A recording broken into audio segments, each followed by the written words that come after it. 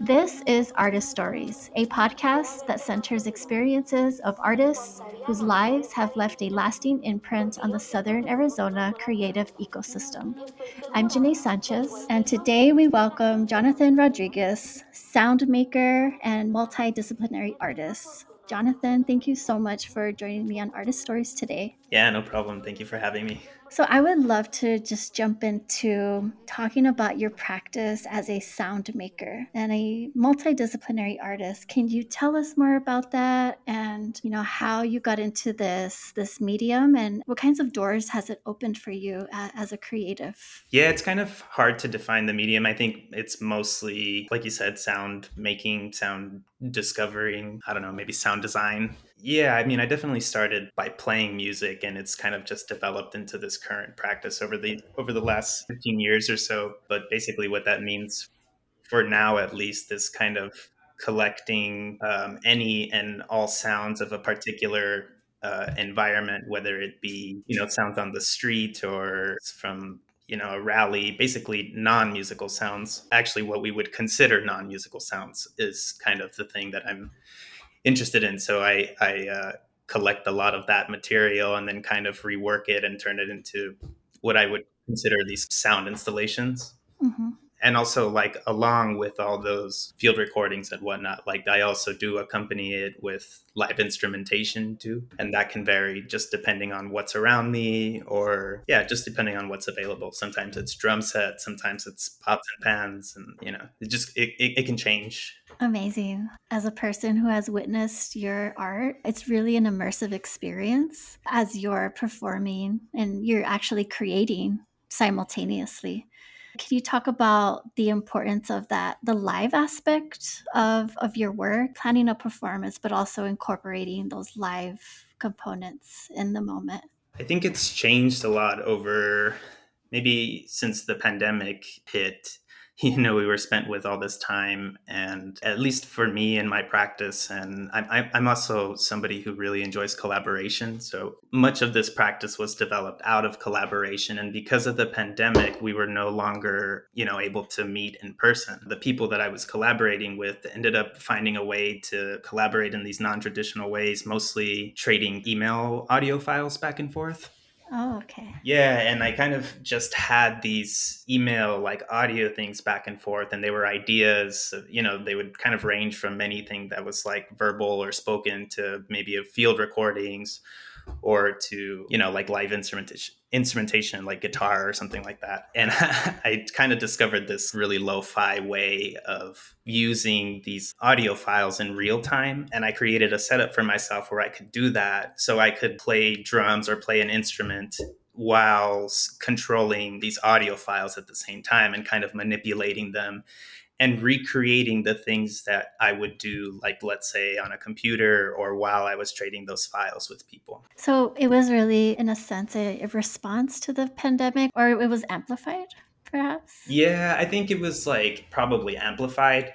It was definitely like a skill set that I had been honing in for a Mhm. while. And it was, I mean, just when everything hit, I mean, there was no work for myself or the people I was around anymore. And this was a way to continue working. And I don't even mean like in the monetary sense, but just like to find a way to continue creating and creating with people, and continuing to create like meaningful things, albeit this alternate method. Mhm, mhm. The digital world, and Yeah, then yeah. bringing it into a physical world. Yeah, and so then it was like it was amazing because it yielded all these possibilities that I had yet to consider. So then when I came back to kind of redoing these things in like a live real time situation, I had to kind of problem solve and figure out ways to do those things that I was doing digitally, and yeah, it kind of yielded this whole like new experience. And as far as like the live performance thing, to me, music is a thing that happens live. Like, it's an event. It's a Mhm. reason for gathering. Recorded material is absolutely beautiful too, and it's I think it's like archival in many ways and stuff. But to me, there's nothing like the live performance, and that's where like the actual music making happens. That's where the exchange happens. Oh, yeah, that's so beautiful. So you're a Project Creosote grantee, and you engaged in a process and performed during the Binational Art Walk in Douglas and Agua Prieta. Can you talk about that project? Yeah, so this project, it's called Bodies on the Border, and it's kind of been this ongoing thing that has taken many shapes over the course of its time. Basically, what I did was I went back to my hometown, which is Douglas, Arizona, and Agua Prieta, Sonora, Mexico, where all my family is, all my friends. As you and I know, it's a place that has a lot of generational homes, generational families. I basically did two things. I collected, again, all the field recordings from there, so it's like sounds of the border, of the physical border, the fence, um, sounds of like the environment there, raw sounds, no musical sounds. And then what I also did was I just gathered with people. I hung out with people and, asked them if it was okay to turn on the recorder and basically interview the participants in these informal ways. And like usually it was over food or, drinks or something. So it was like very informal. We just conversed, basically. I just asked them questions about their life. And mostly the questions were centered around like work. What does work mean for that particular individual? What does that mean in reference to the border, in reference to that area, in reference to migration? Mm-hmm. Basically, from those two avenues, what I did was rework all the material into this sound installation to kind of recontextualize all these narratives. Beautiful. So the narratives reflect real moments with family members and friends on both sides of the border. Yeah, on both sides, and in some cases, like generationally, a person's grandma, and then the individual, and then maybe their child. So there's different levels of perspective as well. Amazing. Well, I loved your performance at the Art Walk, and one of the just really impactful elements or visions is just you as a performer. Hmm. Can you talk a little bit about what is that like? What do you do beforehand? How do you prepare for a performance that involves really your whole physical being, right? To be immersed in a moment. Oh, that's a really good question. Like, I feel that's like something that I'm always kind of aware of and constantly practicing. Mhm. And yeah, I guess it could be like a sort of double-edged sword too, because like if you're out in the real world and you're like, I don't know, say you're hanging out with somebody, or like, you're out with people, you don't necessarily always like want to be in your body. You want to be engaged with the people around you and stuff. Mhm. But yeah, I think about that a lot, actually, and I spend like a lot of time working that out, not in any sort of like active ways, but just passively. Okay. And I don't like prepare for it in any sort of specific way. It's just kind of something that's always on my mind. I think it's like indicative of some sort of pulse that I'm feeling, like when Mhm. I'm Mhm. working out the material in real time, especially because none of the majority of the music that I'm working on these days is largely improvised. So nothing is yet to be fixed, or there's nothing pre-planned. Mhm. There's no choreography. Yeah, there's nothing like that. And I guess maybe that's my way of grounding myself. It's not something that I just kind of like actively think about. Even in the life situation, it just kind of happens. It's not really like something I can control. Yeah, I mean, I think mostly I play drum set, but that's like, it's a pretty physical medium in and of itself. Right. So maybe some of it also comes from that. I think this is a great segue to talk about your upbringing as an artist. What are some of the key frames if you think about your life, right? Your trajectory as an artist, as a film, like what are some of those frames that stand out the most? I think I just got like really, really lucky. I got really lucky. I was growing up in Douglas at a time when it felt like music was just very accessible. It was like very vibrant there.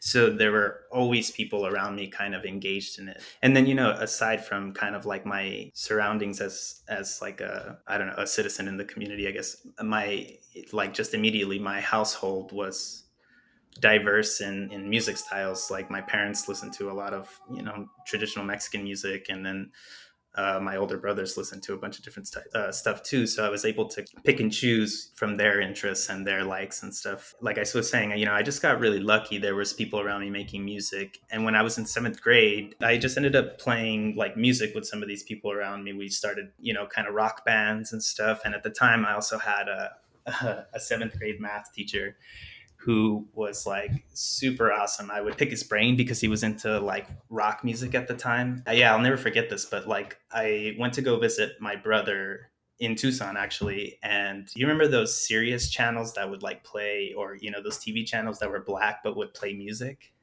Okay. Yeah, I do. So I went to go visit my brother, and he had these channels, and like we were in the kitchen or something, and he was cooking food, and he had one of those channels playing. It was like the rock station.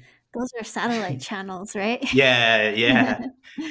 Yeah, and this channel was on, and it was playing music, and all of a sudden this song comes on, and it was Iron Maiden. It was this song called The Trooper.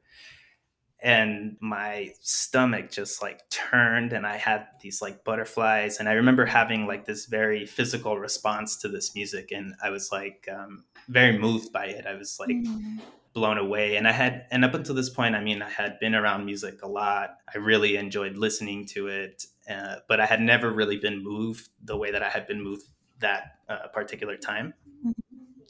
So when I went back home to Douglas, and then started school on that Monday or something, I went up to this teacher and I told him, like, have you heard this? And he's like, yeah, that's my favorite band. And that ended up creating this whole trajectory for me, really, because he ended up making me some like mixed CDs that had some of Iron Maiden and a bunch of other music on there. That kind of like really was like really inspiring for me. It was like interesting to hear all this new music, and also to see that like somebody was interested in it other than myself, and my peers who were my age at the time too. I thought like, oh, maybe this is like music is actually a thing that like people do really care about. Amazing. So from that point on, what instruments did you pick up? Yeah, so what happened was like, I started getting into music, and everybody around me was also like, or when I say everybody around me, I mean like, the few friends that I had around me, and we would have been maybe like around 13, 14 at this time. I had always wanted to play drum set. Luckily, everyone else around me was like picking up guitars or basses. Nobody really had drum set, and I had always wanted to play drum set. And so I don't know if you remember this, but when you went to school, you would get a lunch ticket. Do you remember this? Oh gosh, I have to like dig back. Yeah. Well, at least while I was going there, we had to have like a lunch ticket, Okay. and you had to pay for the lunch ticket, or I had to pay for the lunch ticket. It was like $1 every day. So what happened was like my parents would give me $1 for these lunch tickets every day, and instead of using that $1 to pay for the lunch ticket, I would kind of I would stash it away. I would not eat lunch to save the $1. And I thought like, if I just, if I save, like 400 of these, like I can buy a drum set or something.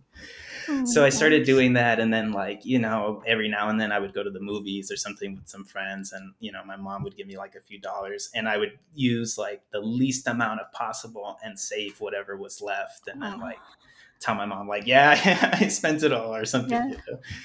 And and like eventually like I had so much money, and then my parents like put in the rest of the money to buy like this beginner drum set or something. But it's been mostly drum set along the way. But I ended up going to school for music, and in order to take drum set lessons, I had to learn kind of a slew of different instruments. I had to learn like marimba and timpani and classical snare drum, bass drum, and all the trinkets that come along with that. And now you are really close to completing your Doctor of Musical Arts at the University of Washington in Seattle. And I know your focus is percussion performance. The projects you're working on, it's super interdisciplinary. Has this program really allowed you to have that artistic freedom to explore the way, you're creating in this degree program? Yeah, that's a really really great question, actually. Yes and no. In many ways, it's been very supportive, and maybe mostly in terms of like accessibility to certain resources. And then on the other hand, it's also been really difficult to try and enter, I guess something that you would consider very specific or something as being specific, such as like a percussion performance degree concentration. And I tend to do some things that some people find challenging to accept under that umbrella, under those parameters, I guess.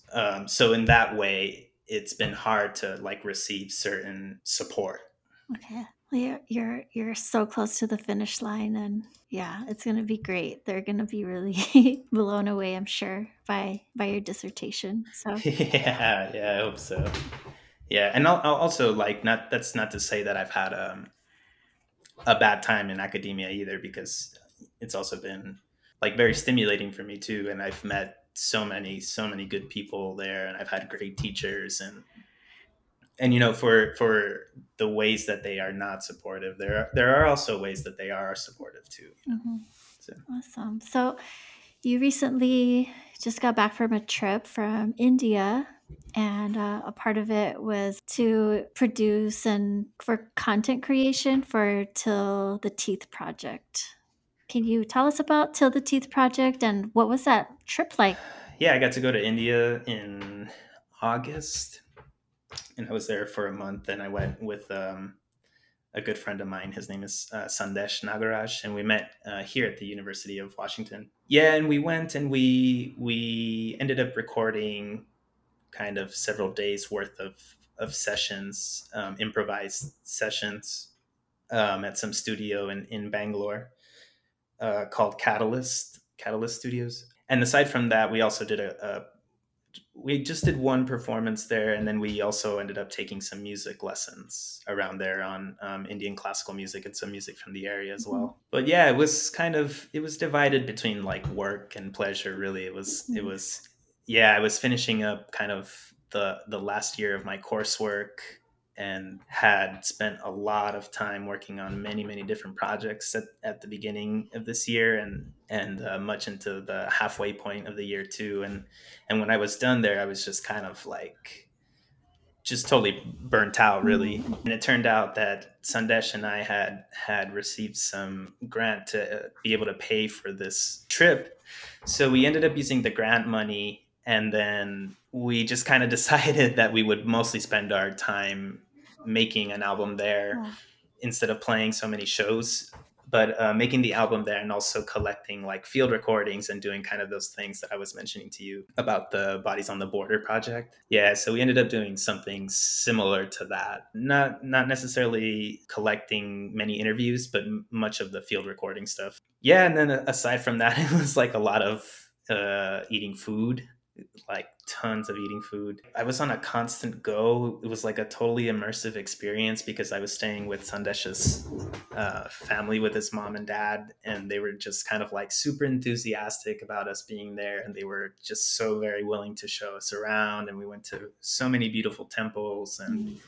yeah, it was just such an incredible experience. Yeah, Amazing. the pace of like the day was so, I don't know, it just felt so great too, because it felt like, yeah, it was like stimulating enough that you feel like good, and I guess, like, I hate to use this word, but like productive, but also it's like slow enough to enjoy everything around Mhm. you too at the same Mhm. time. So it's like really nice to participate in that, and like as I got into the routine of doing that, it was, after a month, it was kind of like the biggest takeaway I had was thinking to myself like, oh yeah, like happiness is a practice, like Wow. that was the thing that I kind of left there thinking about the most, because there were also like while I was there were at some days I had to get up like really early because everybody wanted to go to a certain place, or Mhm. like things of that nature, things that I wouldn't have necessarily chosen to do. Right. And I would find myself in those situations kind of resisting somewhat, and then after like giving away to the, or giving in to the moment, or just like deciding to be okay with it, it just became clear to me that it was like, oh, this is a practice. Mm. And it sounds like, as I say it out loud, at least to me, it sounds like, well, yeah, like of course. But it's just, yeah, it was so easy to forget, but while I was there, it felt like I was, yeah, I don't know, just like it offered so much clarity, I guess. Nice. Yeah, I have similar feelings, especially when I'm in Douglas, right, or in Mexico. Hmm. It does feel because even though you have things on an agenda, it's at a pace that works for like somebody's body to Hmm. function in a healthy way. So I can really see what you're saying. I would love to ask you about your artistic influences or influences in general. It's tough. It's tough to say. Actually, I spend a lot of time actually trying to not have influences. Actually, Mm, mm, at least at like this phase of my art making. But there are definitely like again some foundational people I turn to. Like again, Iron Maiden was a really big one for me. That was like huge, and then this like other band called Dream Theater, and that style just in general was like really important for me. But more recently, I would say maybe like the biggest influence within the last, I don't know, 5-10 years or so was coming across Raven Chacon's work, which I think mhm, you're pretty familiar with him and his mm, work, or the collective that I'm not sure if he's in or was part of. mhm. Post commodity. Yeah, Post Commodity. Mhm. While I was doing my master's at the University of New Mexico, there was a exhibit in the gallery there of all his work, and some of his Wow. work featured some of these vignettes of these field recordings from the area there. And it just like really kind of solidified many of the ideas I was having at the time about music and about sounds and Mhm, that kind of stuff. So when I came across his work, it was like, oh my gosh, here are all these things that I've kind of have thought about in some way or another that have like actually been manifested into something. This is what it looks like to make this kind of art. So it was like just coming across his work really just like made me think like, oh, I can do that actually. mm, It is like mhm. okay to do those things, or yeah.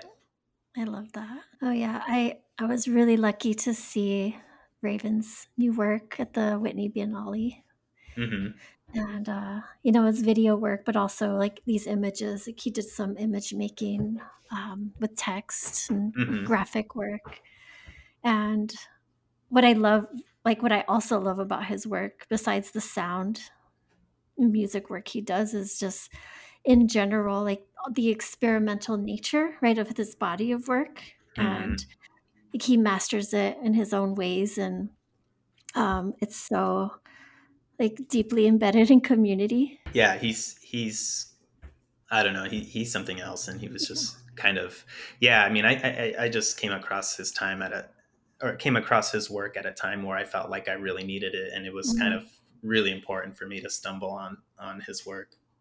Oh, it's amazing. Yeah, and then yeah, I'm also kind of like motivated and inspired by like actually really mundane things, like just kind of encounters on the street, or like generosity or something. Like Right. those things are really motivating too. Mm, Um, and it's actually like these days it's a lot less music. I think I was telling you at one point, but it's mostly like, or rather trying to like extrapolate all the really special things that happen in the day to day. mhm, mhm, I'm really like motivated and curious about those interactions more than mm, I am like listening to music or engaging with like certain media. Yeah, other than reading, really, like I'm not really consuming too much music or like movies or. mhm, mhm. Like you're consuming your surroundings instead. Yeah, Mhm, yeah, and then the other thing is that like I feel like I'm around it so often. I'm around like music so much, and like I'm practicing, or I have rehearsals, or working on some score or something. So the other thing is like I'm around it so often that by the time I'm done with it, I'm just too tired to really like listen to anything actively. okay. Wow. So you're just in the moment and then inspired by that. Well, I And try to be. I don't resting, know. like resting in Yeah. that. Yeah, I don't know if it's as like graceful as it sounds, but yeah. Amazing. Well, what are you excited about right now? What are you working on? What's coming up? Yeah, so actually that one of the scores that I wrote, which is a text score that was initially part of that Bodies on the Bodies on the Border project, got accepted into this conference, the Percussive Art Society International Conference or Convention. Wow, congratulations. Thank you. So I ended up writing this piece basically about like how Douglas works. I'm sorry, about how language works in Douglas and Agua Prieta, and how we like bend language basically. We manipulate it and play with it and create these sort of, new words or whatever. I think people think of it as like Spanglish or we associate these kind of like negative terms with it. But yeah, it's basically this piece that I wrote on the flexibility of the language there. So we're going to present it on November 8th in Indianapolis. And I'm actually going to present it with Till the Teeth. They're going to be the other members performing it. And since it's going to be the three of us and we'll be in Indianapolis, we decided like, let's just make a tour of the trek back home. So that's what we're going to do. We'll fly to Indianapolis and then we'll like rent a vehicle or something. And then we'll make some stops along the way. We'll play at a couple of universities and a couple of venues. Amazing. And I think that'll be like, a total of like 10 days or so. Sweet. That's coming up in November. Yeah. And how can we find out more about that project or the dates be posted and the venues? Yeah, the dates will be posted on, you can find all the information on our Bandcamp, and it's just bandcamp.com/Till the Teeth. Okay. And you can also find links to Till the Teeth at my website too, and all the things that I'm doing at my website, which is just jonathanrodriguez.net. Sweet. Perfect. That's amazing. I'll be sure to keep up with you guys. And it's really amazing that, some of this work, Project Creosote, is a part of the history and the way that it's developing and changing. And it's really inspiring to see that. Yeah, thank you so much. So we have a segment called Random Questions. Okay. Do you want to jump in? Let's do it. All right. So if you could time travel, what point in history would you go to? Ooh. That's such a good question. There are so many of them. No, my immediate kind of gut response was like the 80s. Yes. Like the really early 80s, like late 70s into 80s. I think maybe around that time. So to be an adult, the time period you were born, essentially. Yeah, basically. If you could collab with anybody in the world, living or not living, who would that be? Ooh, living or not living?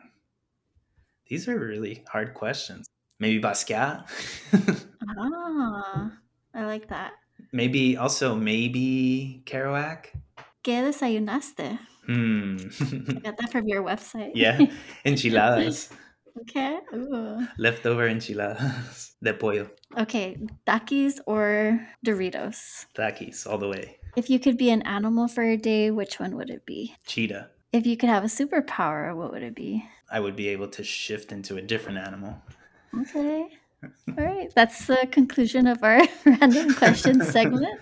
Thank you for entertaining my questions. Yeah, that was awesome. Jonathan, it's really been a pleasure to have this conversation, and we're just really in awe of your work and the trajectory that it's taking you, and can't wait to see how things move along in your future. So we're really happy to be a part of your story. So thank you. Thank you for taking the time.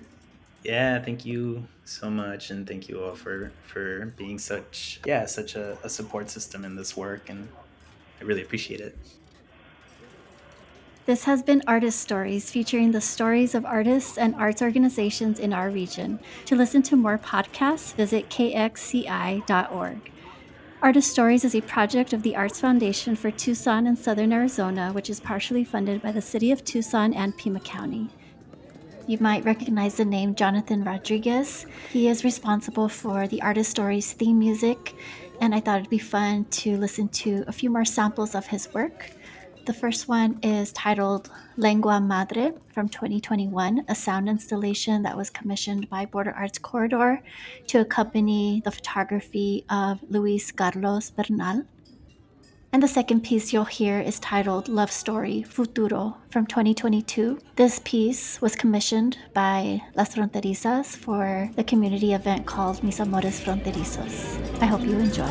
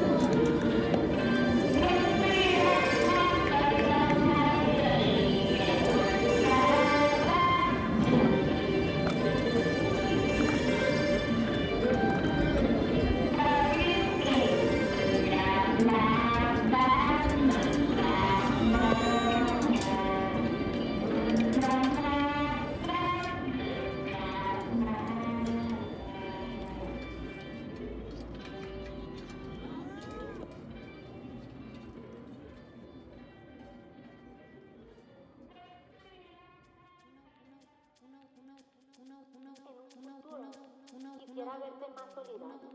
Me encantaría arrancar esta división porque yo siento que somos una sola comunidad. Y estoy segura que al igual que yo, mucha gente también se ve así. Para terminar, me siento afortunada de poder platicar un poco sobre mi historia y del por qué me siento agradecida contigo. A veces me pongo a visualizar lo que quiero para ti y tu legado. En un mundo ideal en el que tu futuro dependiera de mí sin consecuencia alguna, derrumbaríamos las barreras físicas y mentales que te rodean, como en Berlín. Esto, en mi opinión, causaría un flujo de oportunidades para todos. Los migrantes serían bienvenidos sin importar de dónde vienen o dónde van. La diversidad traería nuevos pensamientos y esos pensamientos se usarían para construir una comunidad de primer mundo. Las actividades ilícitas ya no serían necesarias y tu nombre dejaría de ser sinónimo de muerte y perdición. Una utopía fronteriza. Si dejo mis deseos de lado, la verdad no sé si voy a estar para ver futuro fronterizo o si mi familia del futuro te va a conocer como yo te conocí. De todas formas, si me voy o me quedo, siempre voy a formar parte de tu comunidad. Ya tomé muchos litros de agua y por más que quiera, mi amor por ti me va a hacer regresar.